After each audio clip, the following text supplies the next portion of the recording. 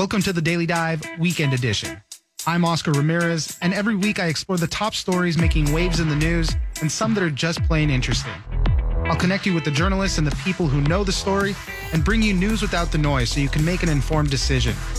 You can catch a new episode of the Daily Dive every Monday through Friday, and it's ready when you wake up.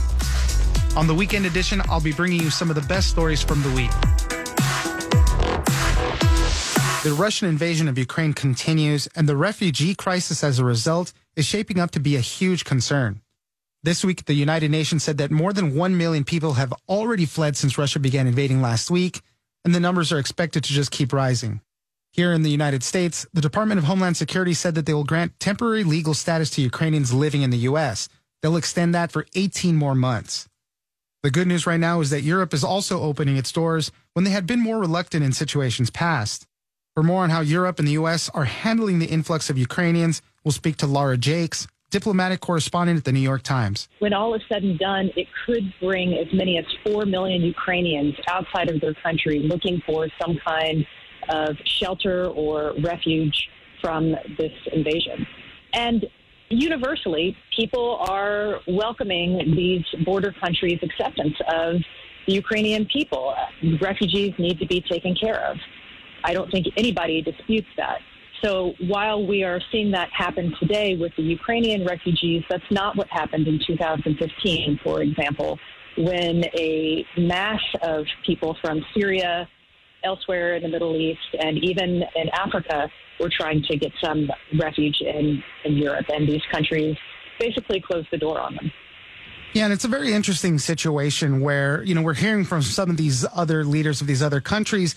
And in particular, I guess he was the chancellor of Austria. He said, this is more of a neighborhood thing, neighborhood help. There are neighboring countries right here. That's why we're more willing to take them in right now. Right. So there are a couple of things at play here, and it's not for me to judge what is true and what is not. But it is absolutely the case that some geopolitical strategy is happening in the way that these Eastern European or byway countries that have in their history had to suffer some of the Soviet Union's invasions or atrocities that resulted in mass migrant or refugee crises. This is a way for them to push back on that policy that we're seeing now, that they have done this in the past. In 1956, there was a Hungarian refugee crisis. Austria took in very many of those people, tens, if not hundreds of thousands of people. In Czechoslovakia, a similar uprising was crushed by the Soviet Union, which caused a refugee wave. And these countries have historically taken in refugees that were forcing their homes as a direct result of Russian or Soviet atrocities. It is also true that the people, the Ukrainians who are being taken in by these countries now are white. They are Christian. They are European. Even some of these leaders say that they are more willing to take in people who are fellow Europeans than they are from other parts of the country. But we've seen over the last several years, and especially we saw it manifest in the 2015 crisis, a sense of xenophobia, a sense of otherism, a sense of nativism in countries that did not want to take in people who didn't look like them, who had different cultures. Some of the argument at that time was that this influx, and I think something like 1.3 million people sought asylum in Europe from the Middle East and Africa in 2015 and 2016. And yes, that stretched a lot of these European budgets. These were people who needed shelter, food, education, healthcare, and not all of these countries were able to provide that. And it created this backlash of nativism in some of these countries. We're talking about how a lot of these countries are starting to accept Ukrainians as refugees through all this. We heard Airbnb is going to be offering free housing to 100,000 Ukrainian refugees. What is the U.S. doing in response to all this? Obviously, it's a lot harder for them to come all the way to the United States. That's why they're obviously settling in some of the nearby countries in the hopes that they can return home later. But what is the Biden administration doing on this front? Well, the Biden administration thinks that this is a crisis that will be mostly limited to Europe's borders. And the Deputy High Commissioner for Refugee for the United Nations, Kelly Clements, I interviewed her today. She said it was so localized at this point that most of the Ukrainians are trying to stay close to their border, that even if they come into Poland and Moldova, that they want to stay close to the border so that they can go back into Ukraine and go back to their homes as soon as they're able to. That's going to depend largely on how long the fighting lasts or whether their homes exist. So at the time that the fighting is over. But at this point, the Biden administration is sending tens of millions of dollars in humanitarian aid to refugee agencies, to the UN, to other relief organizations and NGOs. But they are not at this point going to create any kind of separate channel to allow Ukrainians into the United States, much in the way that was created for something like 75,000 Afghans who were taken in by the United States after Kabul fell to the Taliban in August. They're considering creating a special pathway to temporary permanent residency in the United States for Ukrainians who may already be here, but whose visas might run out in a matter of months. These could be students, these could be workers, these could even be tourists or relatives who are in the United States visiting. And certainly there's a discussion that these people should not be sent back to a war zone, even if their visas expire. And so there may be a pathway to let them stay and not be deported. Well, this is going to be the ongoing issue depending on how bad the violence gets, how long this whole thing lasts. So we'll be keeping an eye out what happens with these Ukrainian refugees. Laura Jakes, diplomatic correspondent at New York Times. Thank you very much for joining us. Thanks for having me. We're seeing cases of COVID dropping and mask mandates starting to go away. And it does seem that we're finally moving on to this next phase of the pandemic. But how many people have actually been infected with the coronavirus? A new analysis of blood tests that reveal antibodies from infections estimates that 140 million people have come down with it. That's 43% of the country that has had a natural infection. For more on this and how a majority of children have also been infected, we'll speak to Dan Keating, health reporter at The Washington Post. So this analysis that was just released on Monday is part of what's called their seroprevalence surveillance. So seroprevalence refers to how prevalent or how frequent antibodies are in people's systems. So this is not based on getting tested for COVID or knowing you had COVID or states reporting COVID cases. This is just 72,000 samples of blood that was collected for reasons other than COVID. So someone went for a medical checkup or they were getting medical care done for them, whatever reason blood was drawn. The CDC contracts with those big blood laboratory companies in the country. And when they do the regular blood testing, they also will do an antibody test and then hand the results over to CDC. Not with the person's identifying information, but it just has like age and state. So then the CDC can figure out just from this big sample about what proportion of people in the country have had COVID. So what this means is you had enough COVID that your bloodstream has antibodies. So it doesn't mean that you were just exposed and maybe got it in your nose but never caught it. It means your body developed an immunological response and it's in your bloodstream. But it doesn't mean this test is only for presence, so it doesn't measure like how many antibodies are in your bloodstream. So it's not saying, oh, you are protected or not. It's just saying you've had COVID at some time. It could have been an asymptomatic case that you never knew about. You could have had COVID 3 times or 1 time. It just means you've had COVID at least once, and it does not include people who are vaccinated. So it means you actually have the natural antibodies, not the vaccine antibodies. Right. Yeah, and that's, really interesting when we start talking about things like herd immunity and whatnot. Obviously, early on when vaccines were starting to roll out, they said they wanted to get about 75% of people vaccinated so we can get to that herd immunity number.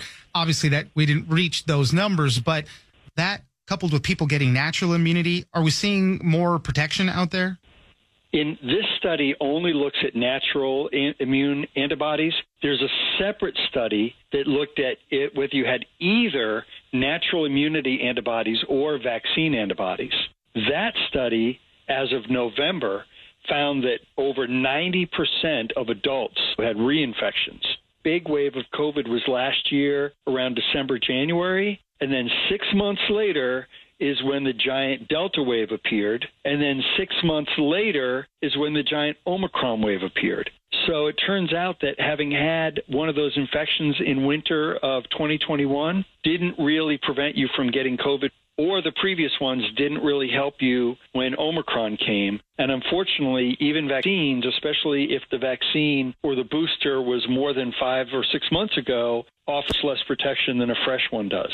So that idea of herd immunity, they're not even talking about that anymore, because COVID's ability to do reinfections for people who've had an infection or breakthrough infections for people who've had vaccines have really kind of made herd immunity not very relevant. You're listening to the Daily Dive Weekend Edition. I'm Oscar Ramirez, and we'll be right back. Dr. Gorka here, and you know me. Don't forget to check out the Daily Dive Monday through Friday for more news without the noise. This week, President Biden also took to the podium to deliver his State of the Union speech, and he tried to strike a tone of unity during that, and at key points, it seems he succeeded. Speaking about the country's support for the Ukrainian people in opposition to Putin's invasion, Biden received applause from both sides of the aisle. He later highlighted issues that do garner bipartisan support, like fixing the opioid epidemic, funding the police, mental health, and fighting cancer. The Republican response focused on what we might be seeing in the midterm elections, a focus on parents and education, and hammering Biden on inflation.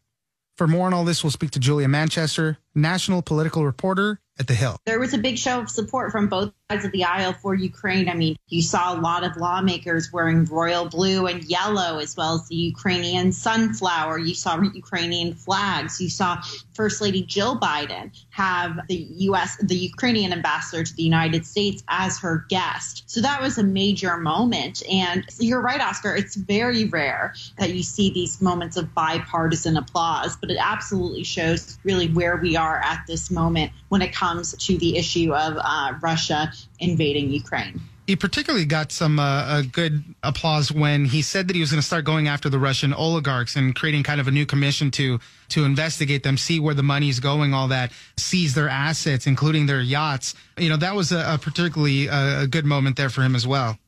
In terms of the Russian oligarchs, there are obviously a number of Russian oligarchs living in the United States, as well as other Western nations, including the United Kingdom. And this is something that Western nations have really been trying to stake out, is going, against these oligarchs, because we know that, they are very much connected to Putin, very much controls them, and they have a big stake in Russian wealth and the Russian economy. So that's a big portion of this. And I think that's something that lawmakers on both sides of the aisle really want to see happen in this. And there is not an appetite for involvement in a foreign conflict at this moment. Additionally, we know that the Biden administration has faced a lot of backlash for their involvement in that chaotic withdrawal from Afghanistan. So this is how we're going to see the West really respond. Russia is through these oligarchs, but also through sending military aid to Ukraine and humanitarian aid to Ukraine. We're already seeing that happen. We did see the president speak Republicans' language on a few issues, most notably when he started talking about, the pandemic a little bit, saying how he wants to keep businesses and schools open. And obviously the CDC said change their guidance on mask wearing. Defund the police came up. He said we shouldn't be defunding the police. We should be funding them. And that's another moment where GOP leaders stood up and started applauding as well. There was a list of issues that he said we can get this stuff done. Mental health was one of them, fighting the opioid crisis. He tried to make as much common ground as he could. Absolutely. And on that issue of funding the police, this is something for a while that Biden and really his side of the Democratic Party have been pushing for. We know that in the summer of 2020 and, going into 2021, there were lots of calls to defund the police as a means of dealing with this awful epidemic of police violence against unarmed Black Americans. However, I think there is another, side of this argument that would say it's not that we need to take funding away from police. We need to make sure they're getting that proper training. They're getting proper bias training. And they're also, departments are removing police officers who are exhibiting poor behavior or harmful behavior from their ranks. So I think that's something that Biden is pushing for. We are seeing crime rise across the country. And from his perspective, from Biden's perspective, the only way to deal with that is to make sure police officers have the resources to deal with that. Now, liberals would say that should be done by funding community centers and other parts of local government. But this is very much Biden pushing back against that Republican messaging point that Democrats want to defund the police. We saw that Republicans made gains in the House of Representatives in 2020 by tying Democratic incumbents and candidates to this message of defund the police, and it appeared to work. Coronavirus, obviously a huge issue. Really, the president kind of saying we're moving into this next phase now. Obviously, you saw most of the people in chamber not wearing masks anymore, a marked change from what happened last year. And he laid out some 4 main goals that he wanted to do to help with this. Obviously, he wants to continue vaccinations worldwide.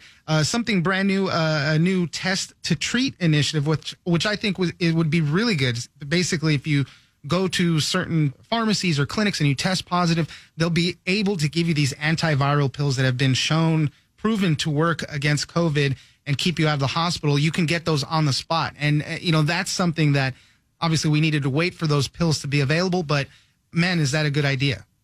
It is a good idea, and I think this is something you're going to see the administration and Democrats tout as some of their major accomplishments when it comes to COVID going into the midterms. We know that Republicans have very much been messaging on this issue of Democrats being hypocritical when it comes to coronavirus restrictions. And you even saw that messaging during the State of the Union last night with a lot of Republicans saying, well, Biden was in a mask last week. Why is he suddenly not in a mask now? Clearly, this is all about political theater and wanting to make a political point and wanting to benefit off of not wearing a mask. Now, I will point out that the Washington, D.C. mask mandate was rolled back yesterday. We've seen a lot of restrictions in the city, including on Capitol Hill, have been lifted. So that was part of that. But it goes into how restrictions are really playing these, maybe the case of rolling back restrictions are playing into the narrative when it comes to the debate over the coronavirus in the political realm.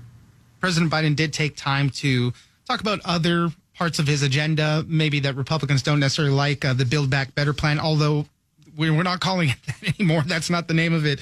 So he didn't mention it in that sense of it that way. But some of the things that he wanted to get done through that he mentioned. He also talked a lot about infrastructure and those other things. He did. And, when it comes to Build Back Better, I think he's walking a fine line, obviously wanting to appease those progressives and members of his party that want those initiatives in that government spending package, whether that's lowering prescription drug costs or providing affordable or free child care, universal preschool, that kind of a thing. So he's talking about how he wants to get really the meat of Build Back Better passed, but not in the same package as Build Back Better, because we know that Joe Manchin in particular, who interestingly was sitting with Republicans last night, was really a thorn in the administration's and Democrat side on this. And, a member of his own party was the reason, Manchin was the reason why Biden couldn't pass that legislative achievement. I did want to mention the Republican response. This was delivered by Governor Kim Reynolds of Iowa and really pushed back on a lot of the things that President Biden said and kind of set the stage for a lot of the stuff we're going to be seeing in the midterms. She did talk about Ukraine and Russia and said that he hasn't been as strong. He's been showing a lot of weakness. Just to push back on that a little bit, the United States he's not the president of the world. A lot of these actions need to be done in conjunction with our European allies. When you talk about taking Russia out of SWIFT or big sanctions on oil and gas, those economies are tied to that so much more than we are. That has to be done with their approval. It's not like President Biden can just declare it and it's going to happen. So there's a little bit of pushback there. But one of the big messages that we did see was Republicans being pro-parent. Republicans believe that parents matter when it comes to education. And that's going to be a huge one when it comes to the midterms. Absolutely. That's what the main point that Republicans have been making, especially in the wake of the coronavirus pandemic. You saw that really work well in Virginia and in New Jersey to some extent, and you're seeing them really taking a page out of that playbook going into the midterms. I think there's a question as to whether, how this pro-parent messaging will work at the federal level. Obviously, Glenn Youngkin, as Virginia's governor, has a lot more say in the Virginia school systems than maybe a member of Congress Congress does, for example. However, you're seeing the Republicans' message on this by saying Democrats are beholden to teachers' unions. They're beholden to this idea of being, quote unquote, woke and wanting to be fashionable, if you will, or trendy, or when they're talking about these issues in the classroom. So this is something you're going to continue to hear from Republicans going forward.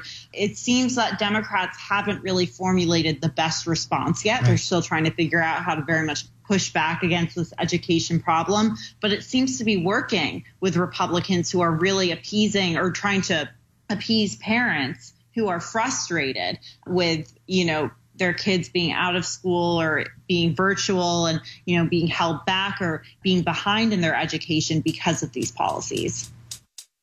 Julia Manchester, national political reporter at The Hill. Thank you very much for joining us. Thank you for having me.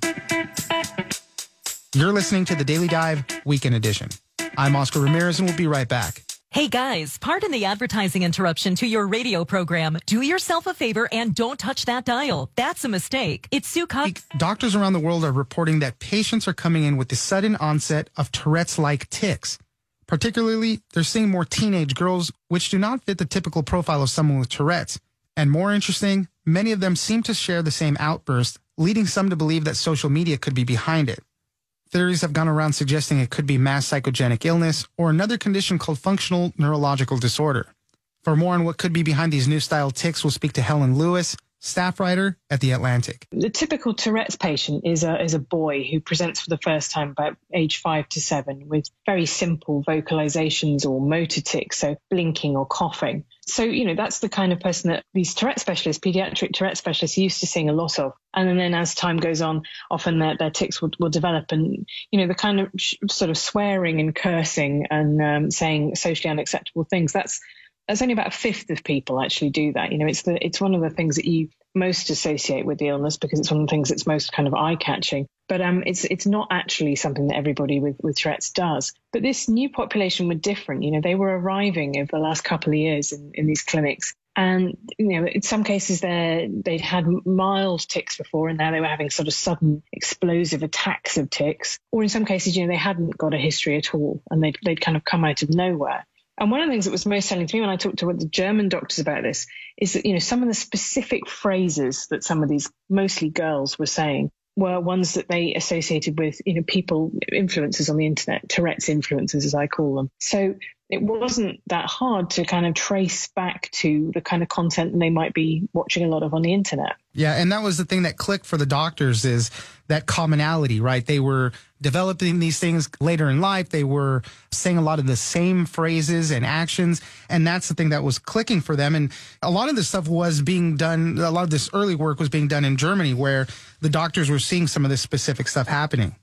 Yeah, there's an influencer who's very big on YouTube called Jan Zimmerman, and he's got these very specific vocalizations. So he'll say fliegende Hai, which means flying sharks, or du bist hässlich, which means you're ugly. And these were the exact same phrases that were coming out of the mouths of teenagers. Actually, it's about 50-50 gender split in Germany, although almost everywhere else in the world it's been more girls than boys. So they would obviously ask the children, have you been watching this influencer? And lots of them would be really cagey about it, actually. And that was an interesting dynamic that they found too. And the thesis that I develop in the piece is really that talking about children who have had a really rough couple of years, lots of COVID disrupted schooling, lots of worry about the pandemic. Some of them might live in families where people have lost jobs or been laid off or been on furlough or other kinds of things. And what I hope people get from this article is a level of sympathy.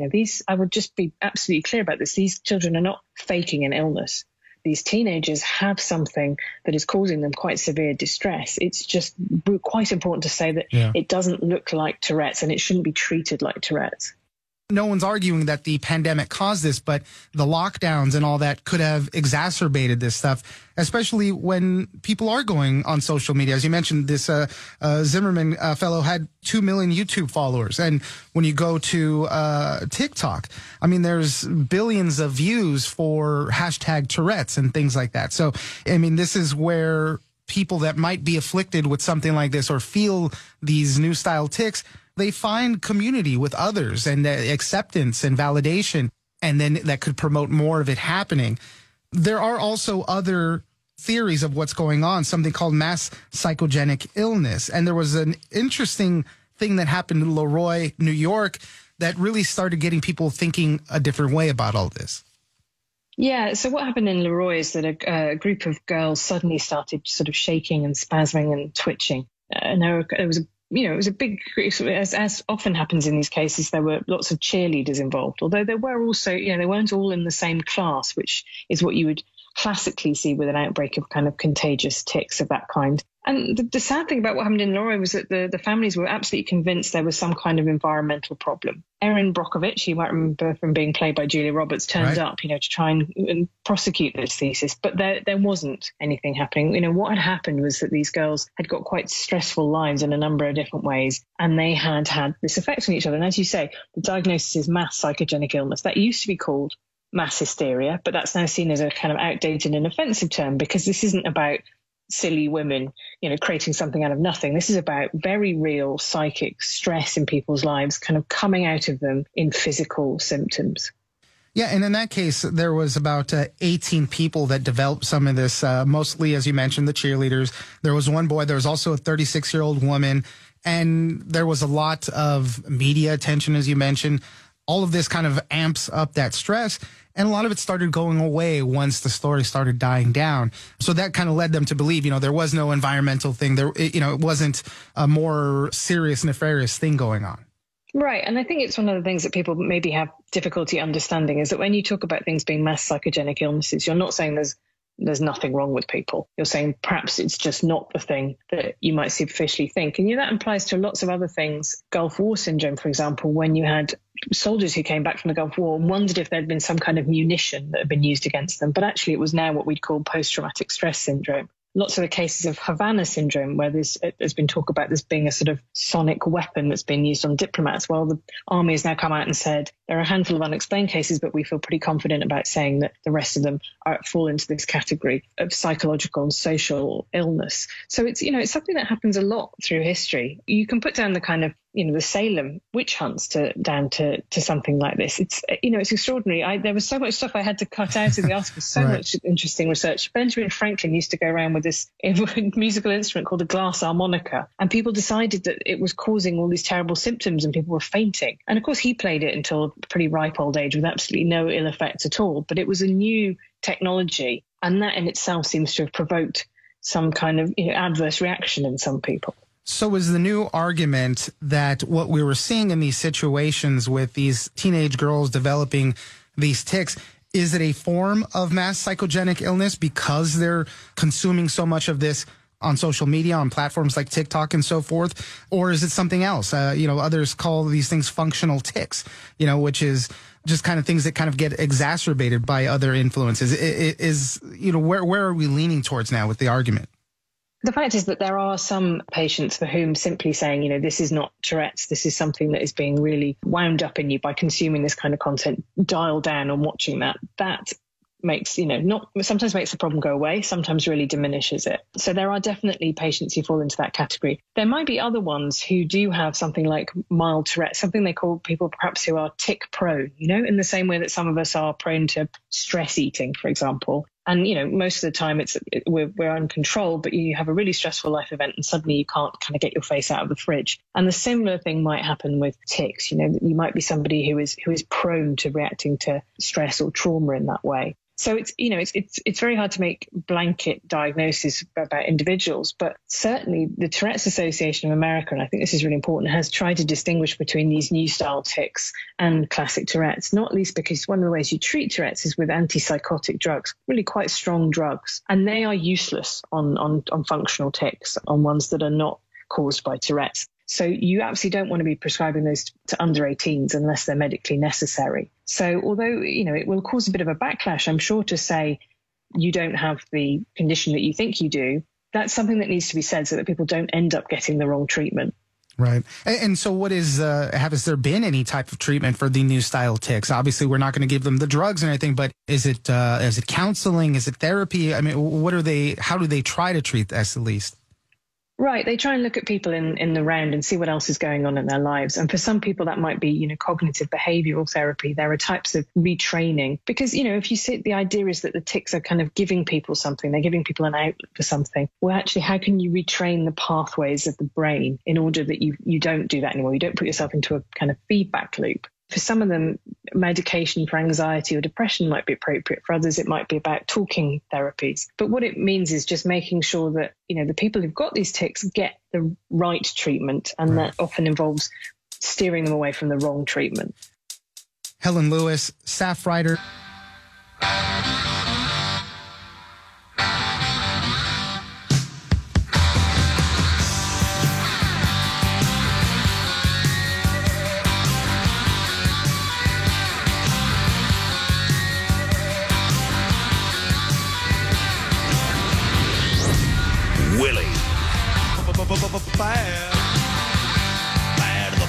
Brought to you by Choice Hotels. Econo Lodge and Roadway Inn hotels are serving up double points for every qualifying stay. Book at choicehotels.com. Now, here's the man who's been recognized as radio's best. The recipient of not one, but 2 prestigious Marconi Awards for his broadcast excellence. The one and only Bill Cunningham. All right, Billy Cunningham, the Great American. Welcome this rather rainy and cold Sunday night in the tri-state and throughout the nation.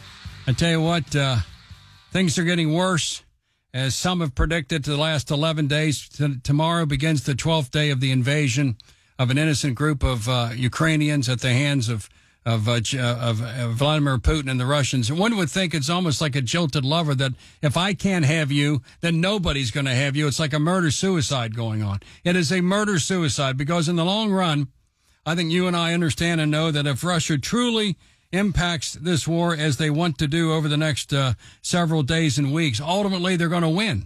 But then what do you win when the Ukrainian people will arise and fight like warrior poets? Some of the headlines of the Drudge Report tonight include Biden goes to church as war drums pound, working with Poland to send jets. Also, Moscow can still negotiate. Captured Russian soldiers condemn the invasion to TV cameras. And nuke experts fear what's to come, as I do. Israel steps up, trying to do their part. And looking overnight, the oil has now gone north of $130 a barrel. Biden plans a trip to Saudi Arabia. Putin has lost 1,000 Russian soldiers in a day, but victory may not be inevitable. It may be inevitable. I'm not sure.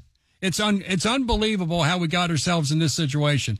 And most Americans believe, about 65%, that if Donald Trump was still in the White House, none of this would be going on. It's happening, and it began in March or April of last year when troops began to form around Ukraine. And Putin thought, this is my chance. I got a feckless fool in the White House who's not mentally alert. He spends most of his weekends maybe with the tens and depends in Delaware. And the foreign policy of this country is in the hands of the most foolish individuals one could ever imagine. When I look at Anthony Blinken, I look at Biden, I look at Kamala Harris, look at Nancy Pelosi and Chuck Schumer. Are you kidding me? They're in charge of the national policy of this country, and every day it gets worse.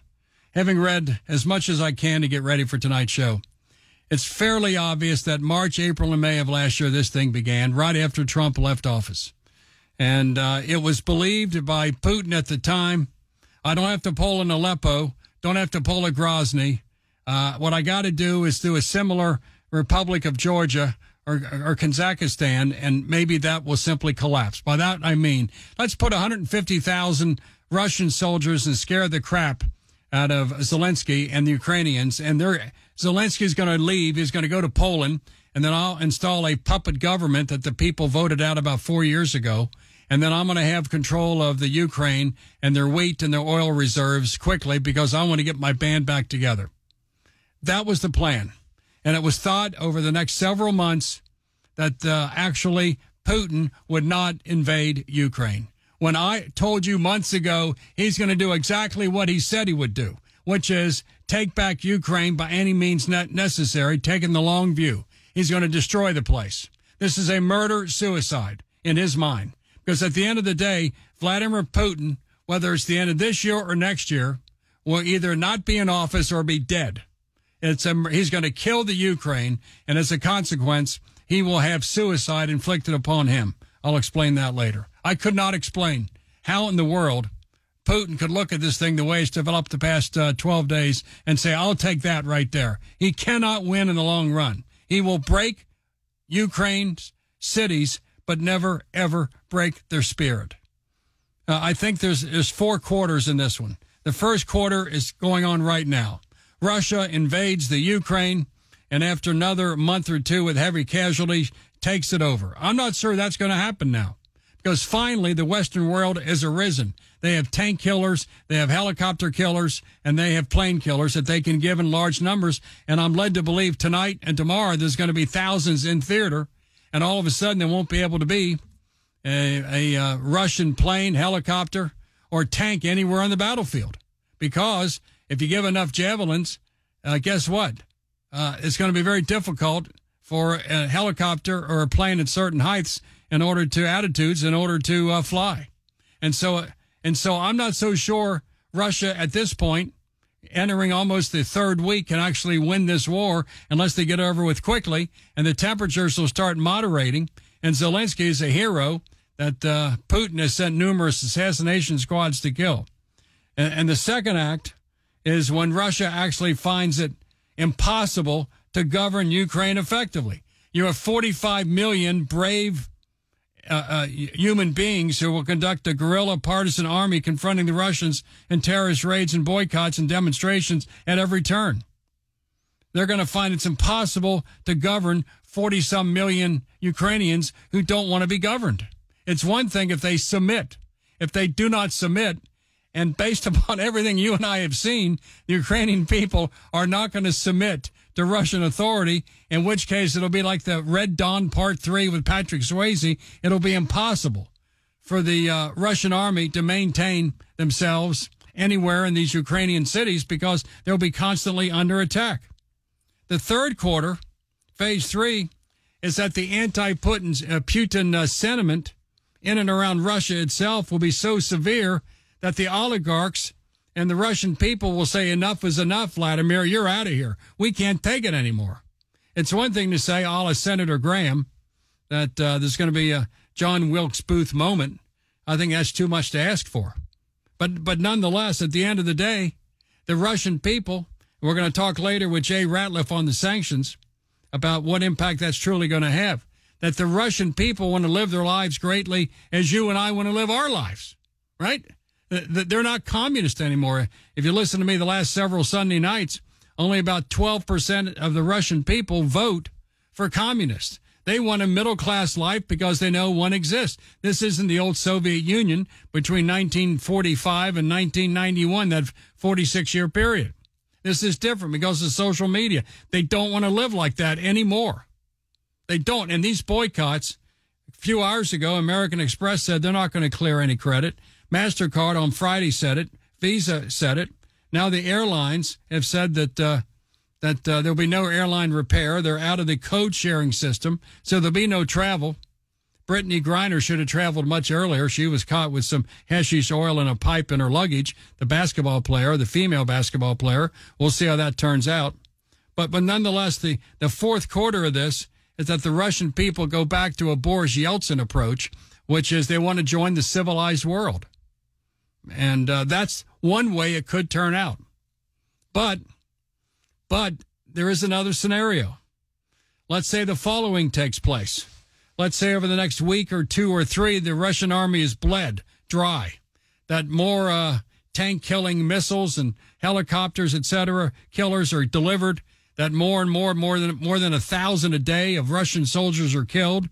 And suddenly Vladimir Putin finds himself in a quagmire that he can't adequately explain. The death count is rising, and he's losing.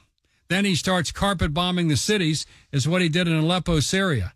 So it is very difficult. You need missiles, American missile technology to reach bombers at 20 and 25,000 feet. Very difficult. Plus, those aren't exactly munitions that have a zip code on them. You have no idea where they're going. And let's say that Vladimir Putin has the oligarchs yelling, screaming at him. After a couple weeks, and these things go quickly in the real world, the Russian people can't get checks cleared They don't get paid for their labor. There's no credit anywhere. The stock market is not open in Russia. And 2 weeks ago, you could have $1 equaled about 70 rubles. 1 equals 70. Today, the $1 equals 150 rubles, and it's going the other direction. It's going to get worse and worse and worse. And so Putin finds himself cornered. This is the idea of some American generals have said, you don't want to put Vladimir Putin in a corner. At that point, he may launch other attacks in Lithuania, the Baltics, Estonia, and Latvia. There's only about 6 million people who live in the Baltics in order to disperse media coverage of what's happening in Ukraine. And at that point, he's invaded a NATO country.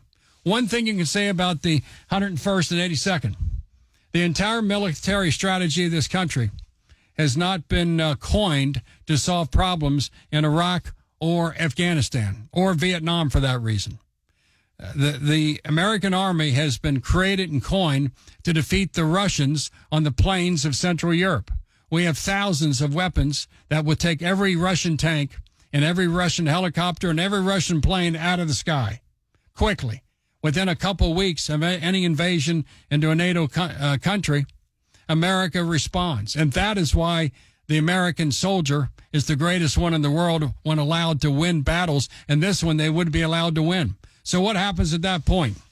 There sits Vladimir Putin, cornered. His army is devastated.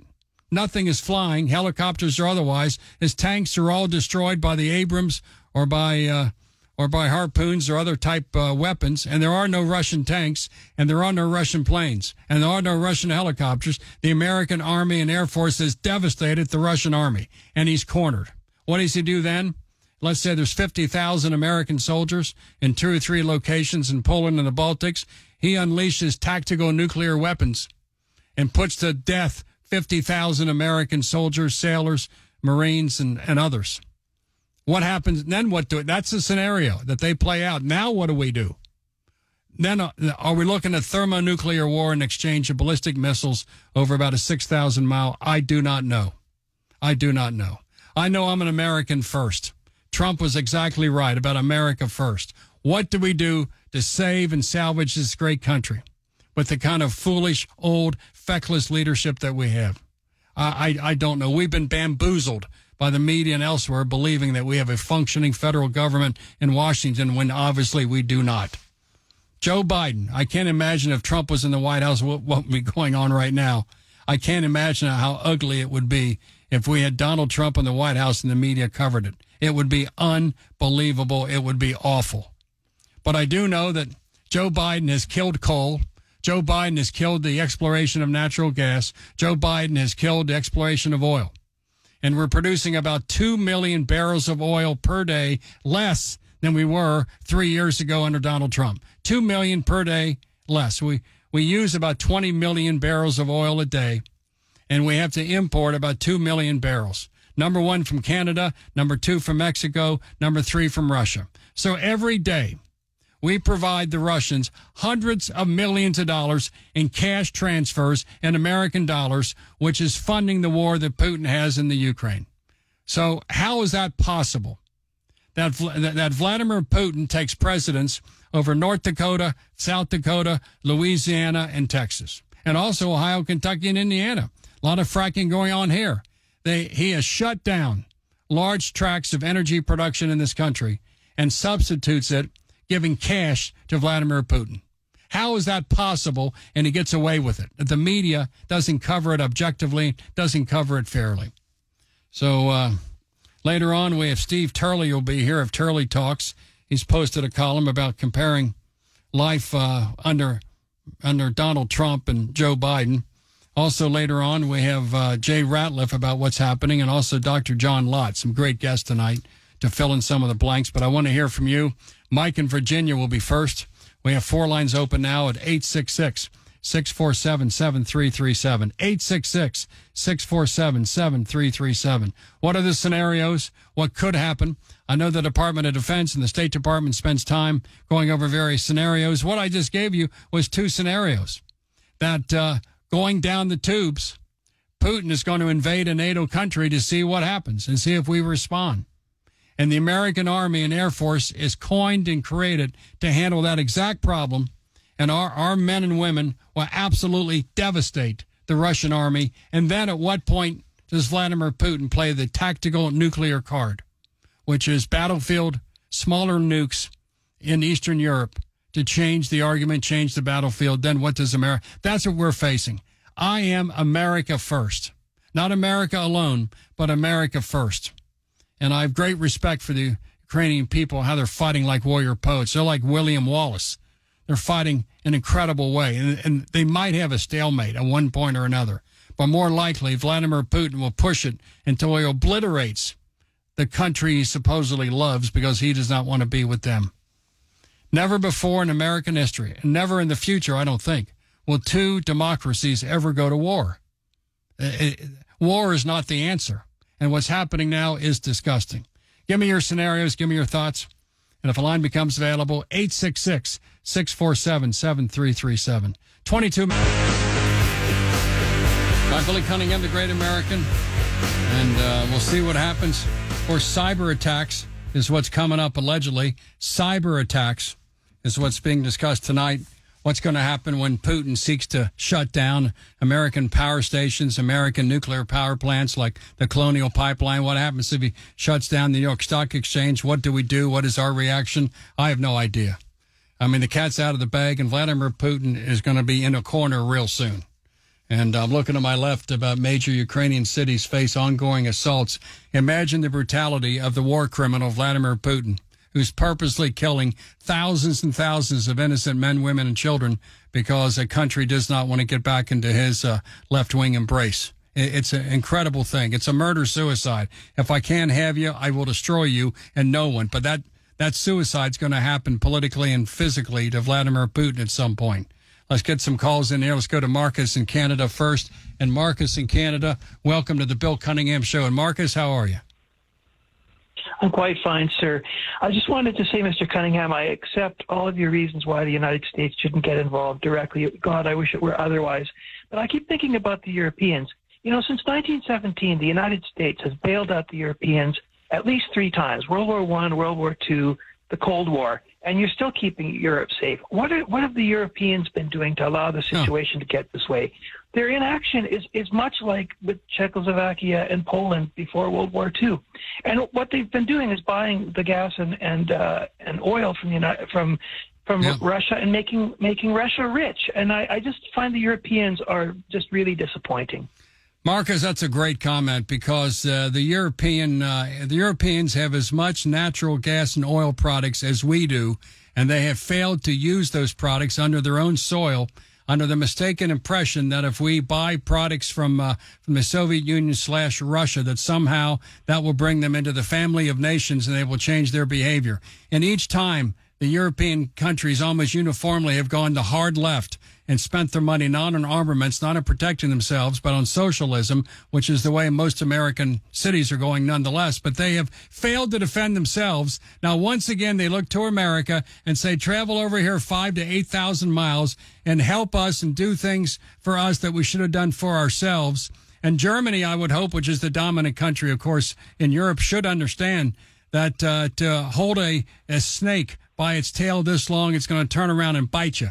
And at some point, they had the ability. 10 years ago, they made the decision to get rid of most of the nuclear power plants, get rid of their coal-fired power plants, get rid of their natural gas, LNG, et cetera. And they decided to strike a deal with 20, 30 years ago, it was the Soviets. Now it's the Russians. And it's coming back. The chickens are coming home to roost for them. They cannot defend themselves. Except for America, I am certain that Vladimir Putin, if America did not exist, or if we did not want to participate, he would take his armies and march all the way to Normandy. And there's nothing in Holland or France or Poland or the Baltics, nothing in Germany that would stop the Russian army without America's direct involvement. So, Marcus, that's a great comment. Once again, we're going to save European ass when they refuse to save themselves. Yeah, I agree totally, sir. Thank you for your call. And, Marcus, that is a great point because I look at it this way, is that they should have seen a long time ago that it put many other Europeans to work using their own resources, right? Same arguments in America right now. We elected a leftist government believing that green energy would trump survivability. America is as green now as any big nation on the face of the earth. And every year we get more green with less carbon in the atmosphere. We're doing a great job. We're governed completely by various EPA organizations. Oil companies, natural gas, LNGs, and coal miners are sued all the time. And so when we produce energy here, it is produced correctly. When it's produced in Russia, they have no friggin' standards at all for the production of anything. So Joe Biden knows that when we buy oil and natural gas products from Russia, there's no environmental standards, and we're giving cash to one of the worst regimes in the world in order to keep the Ukraine conflict ongoing, that we're paying for the weapons used to kill Ukrainians, and it's coming from the American dollar. And Joe Biden and Jen Psaki, who's simply a stooge, a reflection of what Joe Biden tries to tell her to do. Let's face it. They know what's going on. All these sanctions are interesting, but to tell some Russian you can't use your Visa card as if Vladimir Putin is charging the war on his MasterCard makes no sense. To be effective, these sanctions must bite, and they must involve the fact that we have to unleash the energy giant in this country to become energy sufficient and self-reliant, which is what we were 2 or 3 years ago, and that we're not today. It is ridiculous. And the Europeans, but for us, would not even exist. After World War I, the Kaiser would have won. World War II, Adolf Hitler would have won. And now here we are again because they don't use their own energy resources, of which they have abundant, and buy it from the Russians to have a more green environment. We see where that gets a howitzer aimed at their head. Let's continue now with Alex in the great state of California. Alex in California, welcome. Alex, go ahead. Yeah, it is the first time caller here. I respect what your beliefs are, but actually you need to go there, and you need to have friends of mine that were from Ukraine that have left Ukraine years ago because the government that was placed in there didn't give them that much of a great economy like the media says. Right. Now, I agree with you. Now, some of these people didn't even get the chance to vote. The government that was placed in there came from American interest and from a very rich billionaire that I really hate. George Soros. I met you, and I know about the story. Exactly. Now, what did he do to his own race back in World War II? Think about it. Yep. Now, you know, a lot of people don't know what's going on. There's a lot of people that live outside these big cities that don't like the government. But for some crazy reason, they really have never been there. I was in the Marine Corps. I've been thrown rocks at by countries that we were supposed to help out, by even Europeans that hated us when we were on vacation because we had a Marine Corps logo in Paris. Now, we met Russian sailors, Russian Marines. They treated us like family. They treated us with shrimp and vodka. And believe it or not, something's wrong with the media, with the propaganda they show in the movies and TV. I'm telling you right now, I'd rather trust a Russian Marine, a Russian soldier, a Russian sailor than a Middle Eastern soldier and somebody from the NATO countries who smoke pot, wear effing earrings. And I know they're not disciplined enough. When the Russians run through them, they're going to run through them. If they have to fight NATO, they don't stand against the Russian Marines or Russian sailors. They actually believe these Russian Marines and sailors wanted to be like us. And when I tell people that, they just shake their head because they know that somehow the truth comes out when you've seen it yourself. Alex, now hold on. I want to hold on. I agree with 90% of what you're saying. Zelensky has performed magnificently the last 13 days. Before that, he jailed his political opponents. He jailed journalists, Ukrainian people. He was somewhat popular before this, but let's face it. Everyone who looked at it said Ukraine cannot form or join NATO because they're not really a democratic country at all because of all the corruption. And the payoffs and the bribes, including Hunter Biden and Joe Biden, was bribed by Zelensky. In fact, Zelensky's government and oil and gas interests gave the Hunter Biden and the Biden family millions and millions of dollars. And so I've read some stuff about Joe Biden being bought and paid for by Zelensky, and that is absolutely true. And it's in the laptop. It became public 2 weeks before our national election, and the national media completely ignored it because it was so injurious to Joe Biden. If the media covered the laptop of Hunter Biden, in which it talked about the big guy being his dad, Joe Biden, getting millions of dollars, and Joe Biden's brother, Jim Biden, from the oil and gas interests in the Ukraine, Joe Biden would not be the president right now, and the Ukraine would not have been invaded by Vladimir Putin because Donald Trump would have been in the White House. And so up until... Go ahead. Okay, I can understand everything you're saying. That's correct. Zelensky did do drugs. I think we caught it. But nonetheless, I understand the sentiment. But, you know, the Zelensky Ukraine government, until about 13 days ago, was not an example of a true democracy because of the way it was so corrupt and so wrong. Those at the top benefited.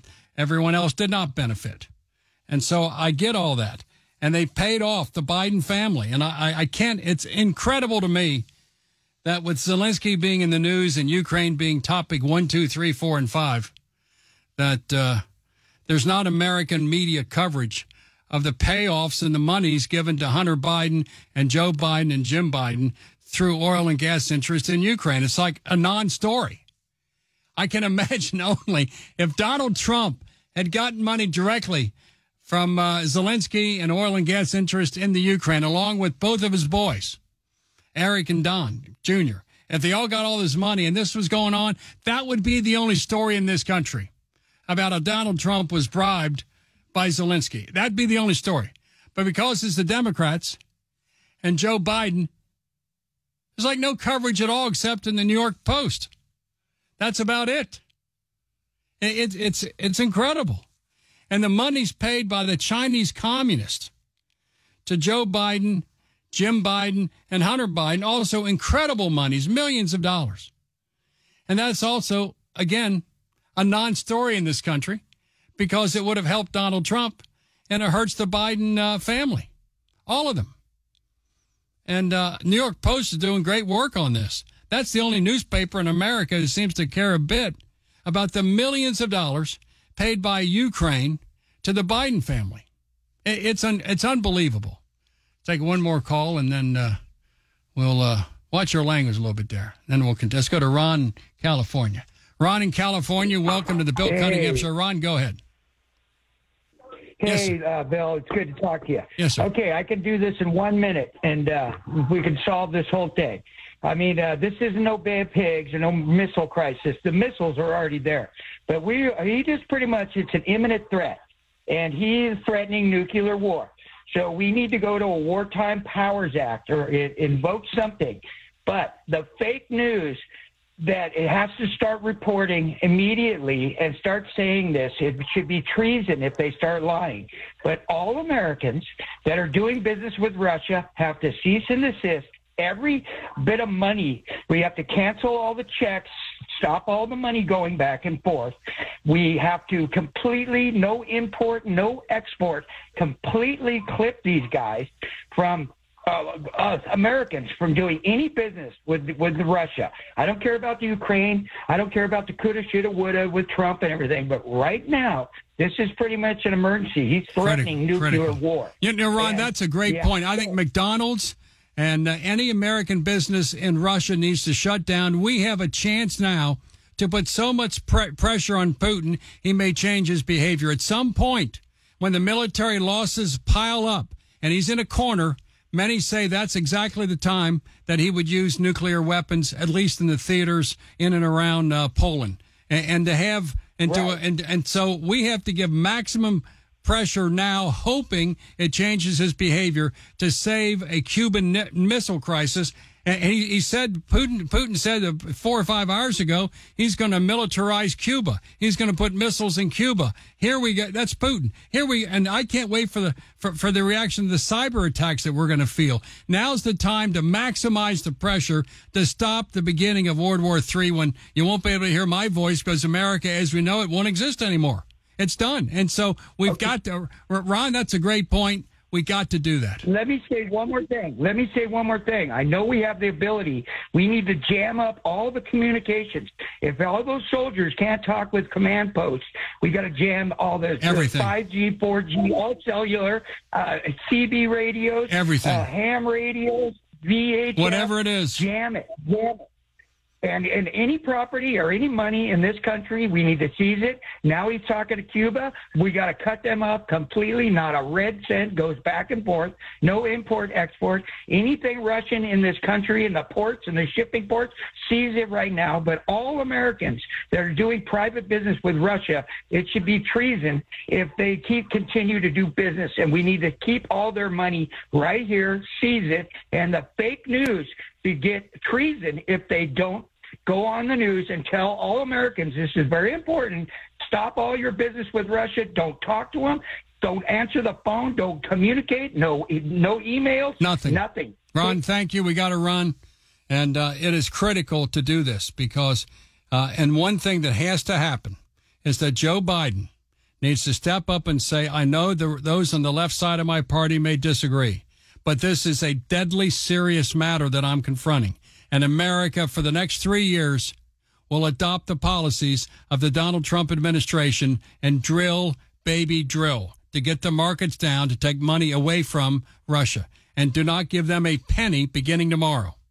The oil card must be played, and Joe Biden must overrule Kamala Harris and others. Even Nancy Pelosi says no more Russian oil. It's got to happen now. This is deadly serious. We have the most foolish, feckless leadership we've had since Jimmy Carter making important decisions. Well, let's continue and watch your language. News Radio 700 WLW. Available anywhere you go on the iHeartRadio app. Download it now.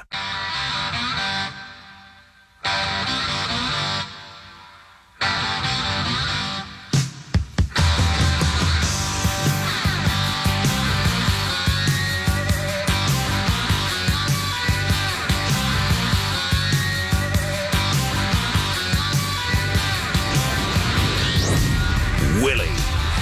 Brought to you by Choice Hotels. Econo Lodge and Roadway Inn hotels are serving up double points for every qualifying stay. Book at choicehotels.com. Now, here's the man who's been recognized as radio's best. The recipient of not one, but 2 prestigious Marconi Awards for his broadcast excellence. The one and only Bill Cunningham. I'm Billy Cunningham. Coming up in about 35 minutes or so is Steve Turley. Turley Talks. He compares the policies toward the Ukraine of Donald Trump versus those of Joe Biden. Of course, he finds Joe Biden's policies lacking. Then about an hour or so, we're going to have your friend and mine, Dr. John Lott, here. One of the things that totalitarian regimes always do is disarm the population. That's even more reason why we should be fully armed in this country. Dr. John Lott will discuss that and so much more. And also later on is Jay Ratliff about the economic sanctions and the boycotts, what's happening to the airlines, what's happening to the MasterCard, the Visa. About 6 hours ago, Sunday afternoon, American Express announced they're not going to clear any credit. So the banks are not open. The credit cards aren't open, don't work. The Russian stock exchange is closed. Paychecks aren't going to cover over the past next week or two. This thing's going to metastasize. Never before have these kinds of sanctions and protests and boycotts happen against any one country. We're all interconnected. This isn't the days of the old Soviet Union. And this is going to be a horrible domestic problem for Vladimir Putin. It is somewhat sad that Russians themselves must suffer because of Vladimir Putin, who doesn't use a credit card for any purpose. And the oligarchs are going to have trillions of dollars seized from them. And so I don't know how this thing turns out. I'm an America first kind of a guy. We got to look out for American interests. We must survive this thing. This has written into it the same dangers as the Cuban Missile Crisis. And we don't have John F. Kennedy and advised by Dwight D. Eisenhower. We don't have them involved, and Dean Rusk. What we have involved are feckless, foolish individuals such as Joe Biden, who has monetized his relationship with Ukraine. I just said it, and it's true. Read the New York Post. Books have been written about the monetization of the Democratic Party with the Ukraine, and it was a rotten place to be. Zelensky's performance the last 13 days has been magnificent.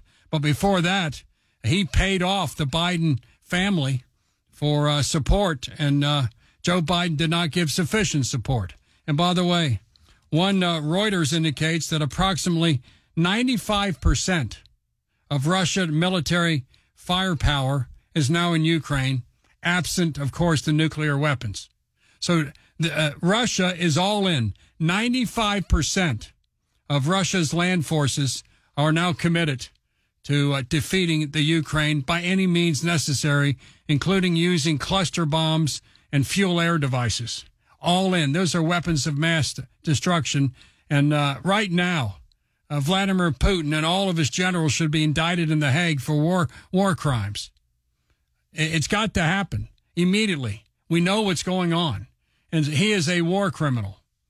And Zelensky, before that, was a bribable bureaucrat. The last 13 or 14 days, Vladimir Zelensky has been magnificent in his performances. Absolutely magnificent. So let's continue. It's awful what's going on. Blinken has no clue. We have the worst foreign policy team in the history of this country, one that would make the Vietnam era blush. From all that I read from Military Times, the American Army has been configured to fight the upcoming war against Russia and defeat them quickly. There will not be, if you confront the American Army and Air Force in Eastern Europe, there will not be any Russian aircraft left in the air, nor a tank or armored vehicle on the ground. The American military was created for this purpose, and they will be obliterated. Then what happens to Vladimir Putin? He's got 6,000 nukes. What happens? That is the fear that I have. Let's continue with your calls. If a line ever becomes available, 866-647-7337. Coming up later is Steve Turley of Turley Talks, also Dr. John Lott, and also Jay Ratliff and more. Mike's been there for quite a while. Let's go to Mike in Virginia. Mike in Virginia, welcome to the Bill Cunningham. Yeah, Mike, go ahead. Yeah, Bill, this has been a great day here in Virginia Beach. Bill, I want to put you in the Oval Office as president for just a moment, and I want you to take another look at Zelensky in Ukraine. As the President of the United States, of course, you have been briefed on the Monroe Doctrine. Now, what Zelensky has done is violate the Monroe Doctrine for Russia that has been in place since before Vladimir Putin was born. Now, here is the equivalent of what Zelensky has done by inviting or by asking to be included in NATO. He has done the equivalent of putting or asking 100,000 Chinese troops to position themselves on the southern border of Canada and another 100,000 Chinese communist troops to position themselves on the northern border of Mexico. Now, with Bill Cunningham in the White House, under those circumstances, are you not going to wreck both Canada and Mexico to prevent the Chinese from getting a foothold in those two countries? Well, I'm not sure there's the Monroe Doctrine in the Ukraine.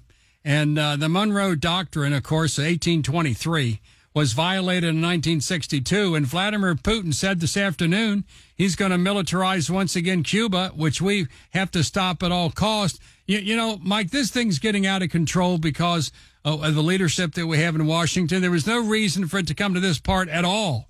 But it did come to here because we have a feckless fool in the White House without an energy policy except one that benefits Russia. And secondly, having this thing, the troops on the borders of the Ukraine started to form in March of last year, then was the time to make sure they had 1,000 or 2,000 javelins and stingers, and they could easily have defeated the initial surge of the Russians.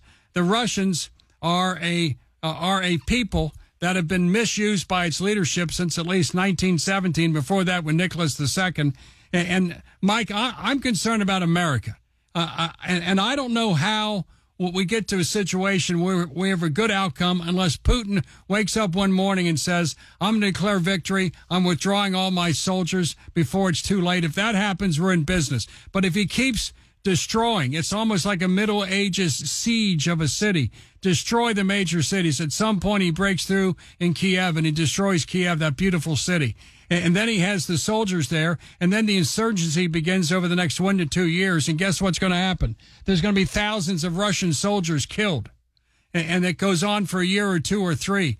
And then what happens if Vladimir Putin walks into a NATO country? The Baltics only have 6 million citizens. They're indefensible at this point. Or he goes into Poland, goes into Romania. And all of a sudden, he's challenged by the American aircraft, which is the greatest in the world in the air systems that are integrated. And we wipe from the sky every Russian bomber and plane and helicopter. There's no Russian tank. And Vladimir Putin is disgraced. What does he do next with 6,000 nukes? That is exactly what worries me the most. Let's go to Joe in New Hampshire, then thousands of others. Joe in New Hampshire, welcome to the Bill Cunningham Show. And Joe, go ahead. Yeah, hello, Mr. Cunningham. I haven't spoken with you for nearly 2 years. I felt compelled to call tonight. I just have a few things I want to get out there. You've given a 100% thorough analysis of what's going on with the Biden crime family, the corruption in the Ukraine, not to mention the mayor of Moscow's wife giving Hunter Biden $3.5 million at least. Okay, hold on. On that point, could you imagine if the mayor's wife in Moscow, Russia, gave Melania Trump $3 million? Can you imagine if in maybe Don Jr.'s laptop was his own information that that same facts applied to Trump and his family? What would happen? President Trump and his family would not only be in prison, they might be executed like the Rosenbergs in the late 40s. Well, how many stories have you seen on this angle the past 14 days? How many stories? Other nothing, than because New they're York going to keep Post. protecting, because they're all controlled by Marxist entities. The people controlling Biden and the White House are all Marxists, so they're not going to go against Russia. It's Marxism. They're trying to be sympathetic. But here's the thing, Bill: the difference between Cuba in 1962 and our leadership today is just that. The leadership in 1962 got us out of it. Can you imagine President Biden and his crew that's around him now being in charge of our country back in 1962? One of two things would have happened: nuclear war, America done, or he would have been the first president to surrender. He might have surrendered to Cuba and Khrushchev, and they would have paid him off with another $200 or $300 million for the Biden crime family. I mean, that's how serious it is. But our media is corrupt. It's all Marxism at its worst. Now, Bill, consider this. I know it's way out there, and Biden and his crew would never do it, but I think Trump took a lot of heat for saying, what good is NATO to the United States? They're not paying their fair share. Right. We're paying for 90% of it. And what good is it? Let them go on their way. England has nuclear. France has nuclear. If the United States just withdrew from NATO tomorrow and let Europe, and like I say, France and England has nuclear, let them figure it out for themselves, and we would be at least a fighting chance that we would have a nuclear exchange with Russia. Well, lastly, right Joe, now, I'll say this is this. headed for a nuclear exchange. Yeah, this is where we're headed right now. It's headed that way, and how to stop it when we have leadership like we have. The only person reporting on this is Miranda Devine of the New York Post. She has story after story after story about what's going on, and the rest of the media doesn't want to cover it. They should have covered the Hunter Biden laptops and the connection to the Ukraine 2 weeks before the election. They refused to do that because it would have got Donald Trump elected. They didn't want that to occur.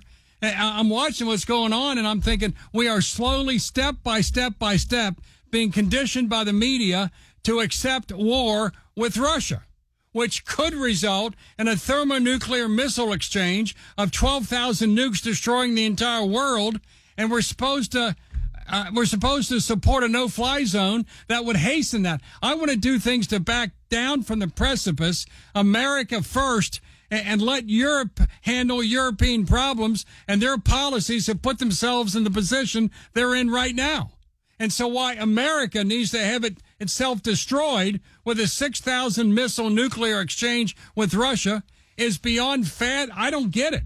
That's what's at stake right here. And the Joe, United you're States right. should withdraw. They should withdraw from NATO tomorrow.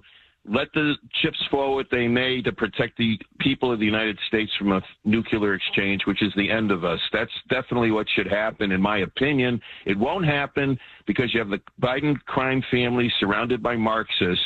And really, Bill, I don't think there's going to be an election this November. They'll declare martial law, which means no elections. The Democrats stay in power.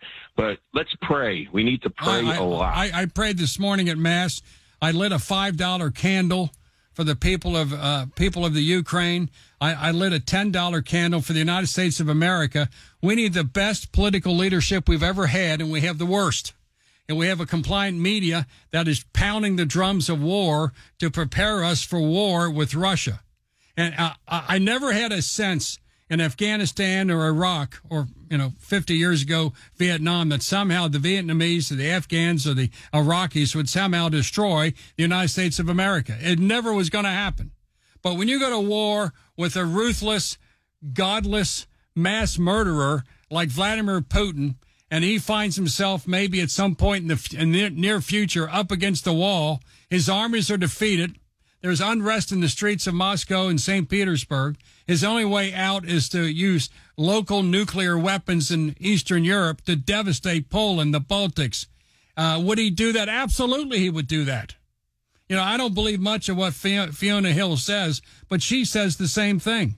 And then what does America do if we lose 100,000 airmen and soldiers in Eastern Europe in one fell swoop? What do we do? To me, this is deadly serious, and it's frightening. We need the best diplomatic and political leadership we've ever had in this country right now. And instead, we're funding the war in Ukraine by importing from Russia 650,000 barrels of oil a day because Biden wants to play footsie with AOC. He'd rather get oil from Russia than from North and South Dakota. That's how sick Joe Biden is. Let's continue.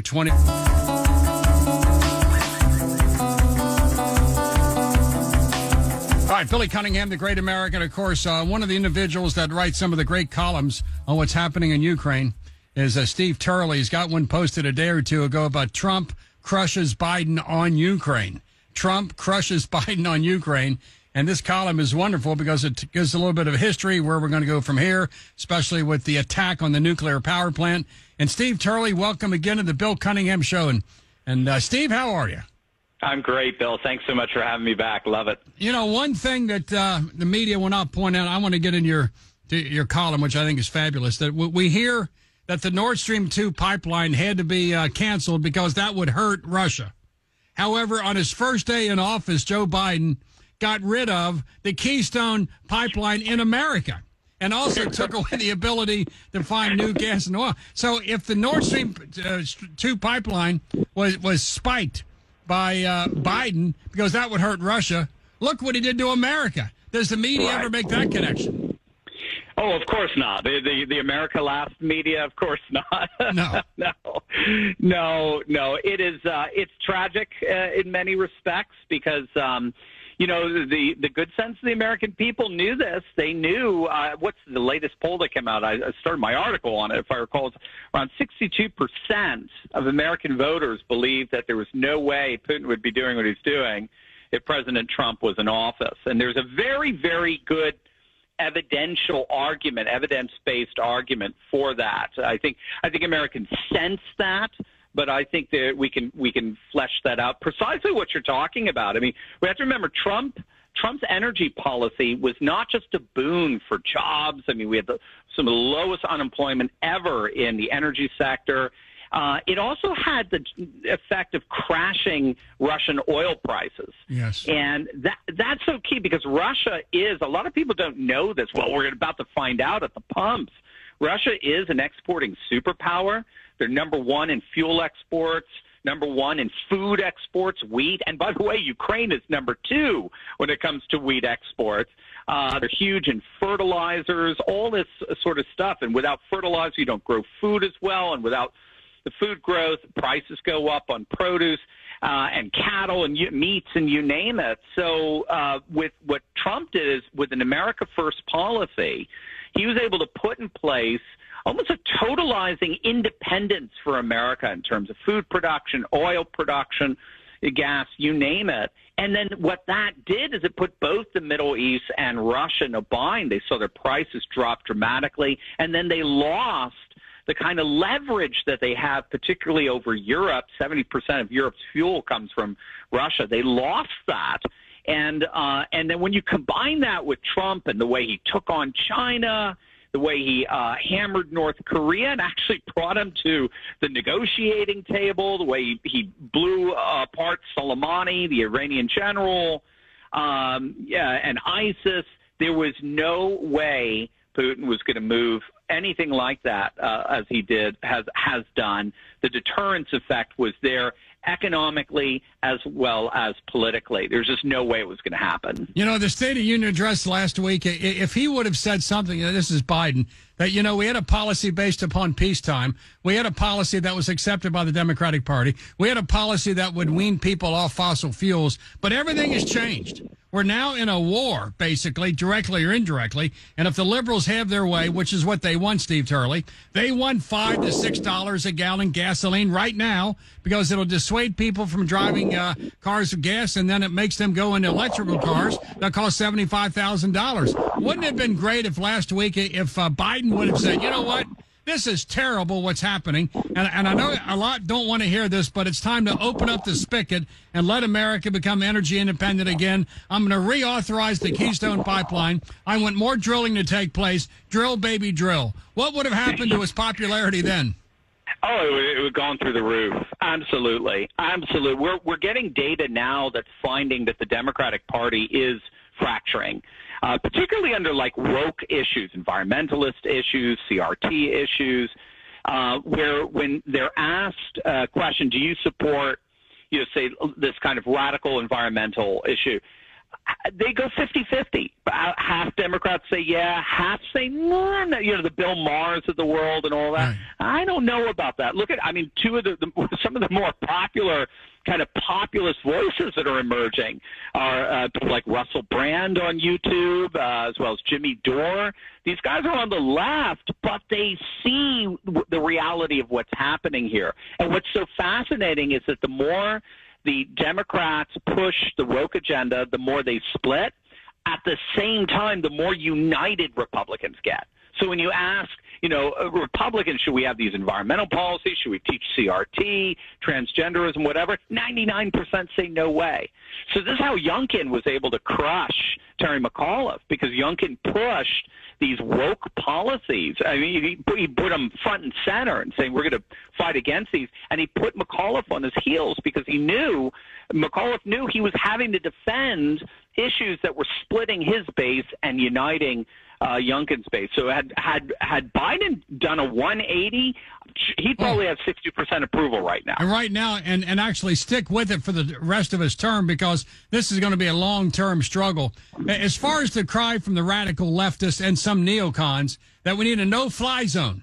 I was watching Don Lemon, CNN, a night or two ago. Don Lemon, who's a fool and a clown, talked about a no-fly zone. It's time for America to get involved in Ukraine. Can you imagine what happens on a no-fly zone over Ukraine when American planes are shooting down Russian planes? Well, isn't that World War III? Oh, absolutely. It is beyond absurd, and it's not going to happen. It's just not going to happen. I mean, I think it was the Supreme Commander of NATO. What's his name? Stoltenberg, the General Secretary of NATO. He flew over to Poland to stop the Poles from offering MiG-29 aircraft to Ukrainians.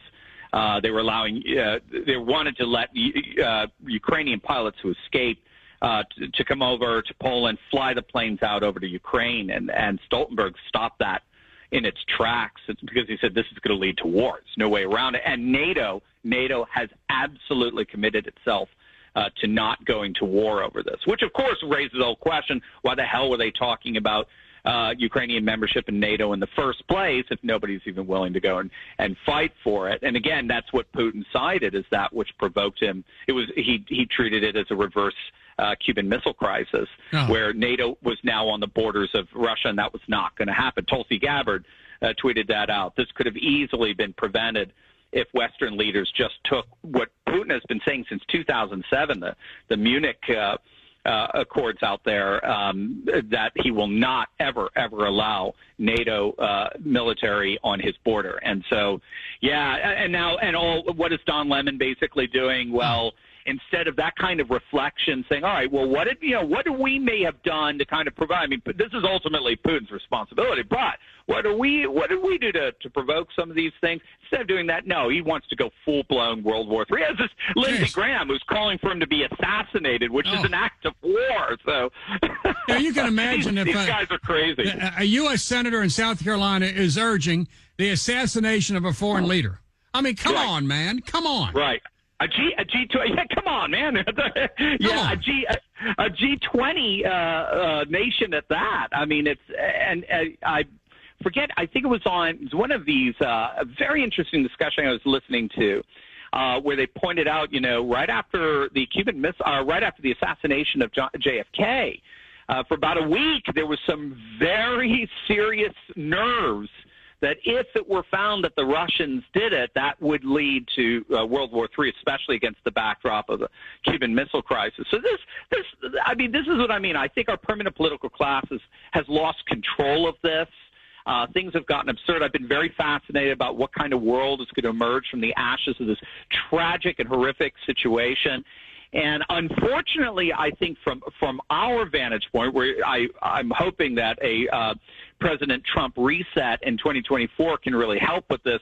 But unfortunately, the world is going to become much more alienated from the West. With the rise of China, the rise of a independent Russia that's decoupling itself from Western powers as they're canceling an entire country, basically, and the rise of India as well. For heaven's sakes, the Biden administration is now threatening India with sanctions. It's like, guys, do you understand what you're doing here? No. You're not alienating them. You're alienating us. That's the risk, at least. So as Victor Davis Hanson says, we risk under a Biden-like regime being a very powerful nation, but with very little influence on the geopolitical stage. Steve Turley, what part did the policies of Joe Biden last summer in Afghanistan and the comments of General Mark Milley, chairman of the Joint Chiefs? Mark Milley testified under oath. He was asked, what are some of the biggest challenges, the biggest confrontations you have in the military? He said, number one is white supremacy. And number two, we need more green military bases. And so if you're Vladimir Putin and you watch America's top general talk about white supremacy and white privilege, and then he talks about green energy, they have Defense Department identifiers and Defense Department mitigators. And so these identifiers go into a military base. We have about 700 military bases all over the world. And they identify a lack of green energy being used, and then they bring in the mitigators to actually correct somehow what the military base is not doing for the environment. So we have white supremacy and we have a green environment. What does a Vladimir Putin look at that? Add on top of it Afghanistan, in which 13 soldiers are put in an incredible location and murdered. When you look at what America's response is going to be militarily, what role do the bad policies of Biden cause this indirectly to occur? Oh, I think it's inordinate. I don't think we can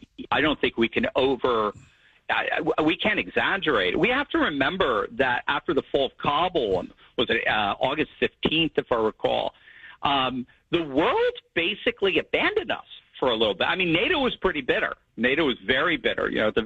What should have been a withdrawal process where other NATO countries that lost their boys in that battle in the war over the last 20 years, we would have helped to first evacuate them, and a very steady process, maybe keep a few troops, the Air Force Base and the like, and by all means, we would be the last Western feet off that ground. Yes. The United States went in first, we leave last, kind of thing. Instead of doing that, we just left.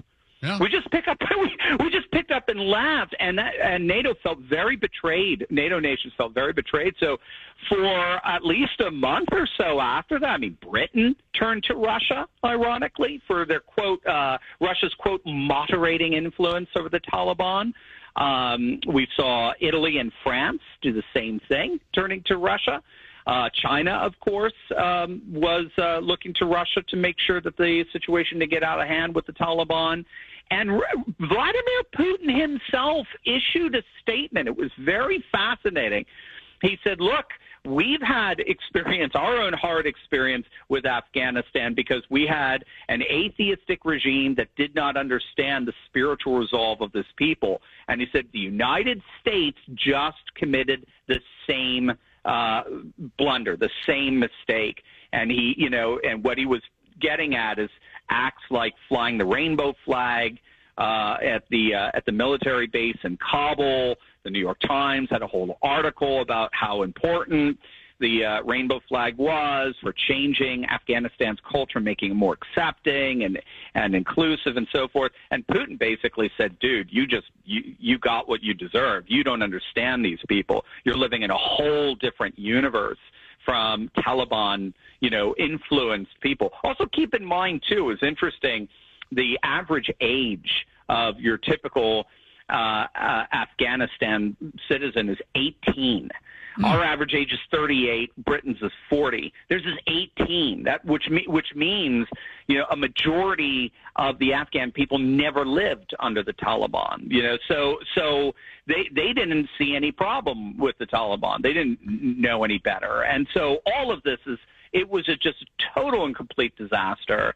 And it turned the world, ironically, more on dependence on Putin, which combined that with the energy dependence, 70% of energy of Europe coming from Russia. Put that all together, Putin saw himself as having tremendous power and tremendous leverage to basically do what he wants within his own sphere. Lastly, Steve Turley, I would say this, that over the last several weeks and months, America has transferred to Russia itself billions and billions and billions of dollars, since about 10% of our energy needs come from Russia, and they follow no environmental standards at all, unlike America that has all the environmental standards.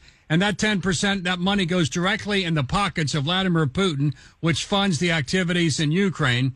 And instead of having he'll shut down pipelines in Russia to Germany, Nord Stream 2, and he also shuts down the pipelines here. In one case, it hurts Russia. In the other case, it helps, since liberals believe that $5 a gallon gasoline in America is a good thing. You and I may think it's a bad thing. They think it's good because it pushes more Americans to buy EVs, to buy more Ford and Chevrolet and Elon Musk products. It forces us to do that. But in reality, if we were fully independent energy-wise, and we were keeping millions of new American jobs, and we had $2 a gallon gasoline, and that would hurt Vladimir Putin more than sanctions against oligarchs on their yachts. We got to go there. Would you agree that the yachts are interesting, but it doesn't really get to the heart of the matter?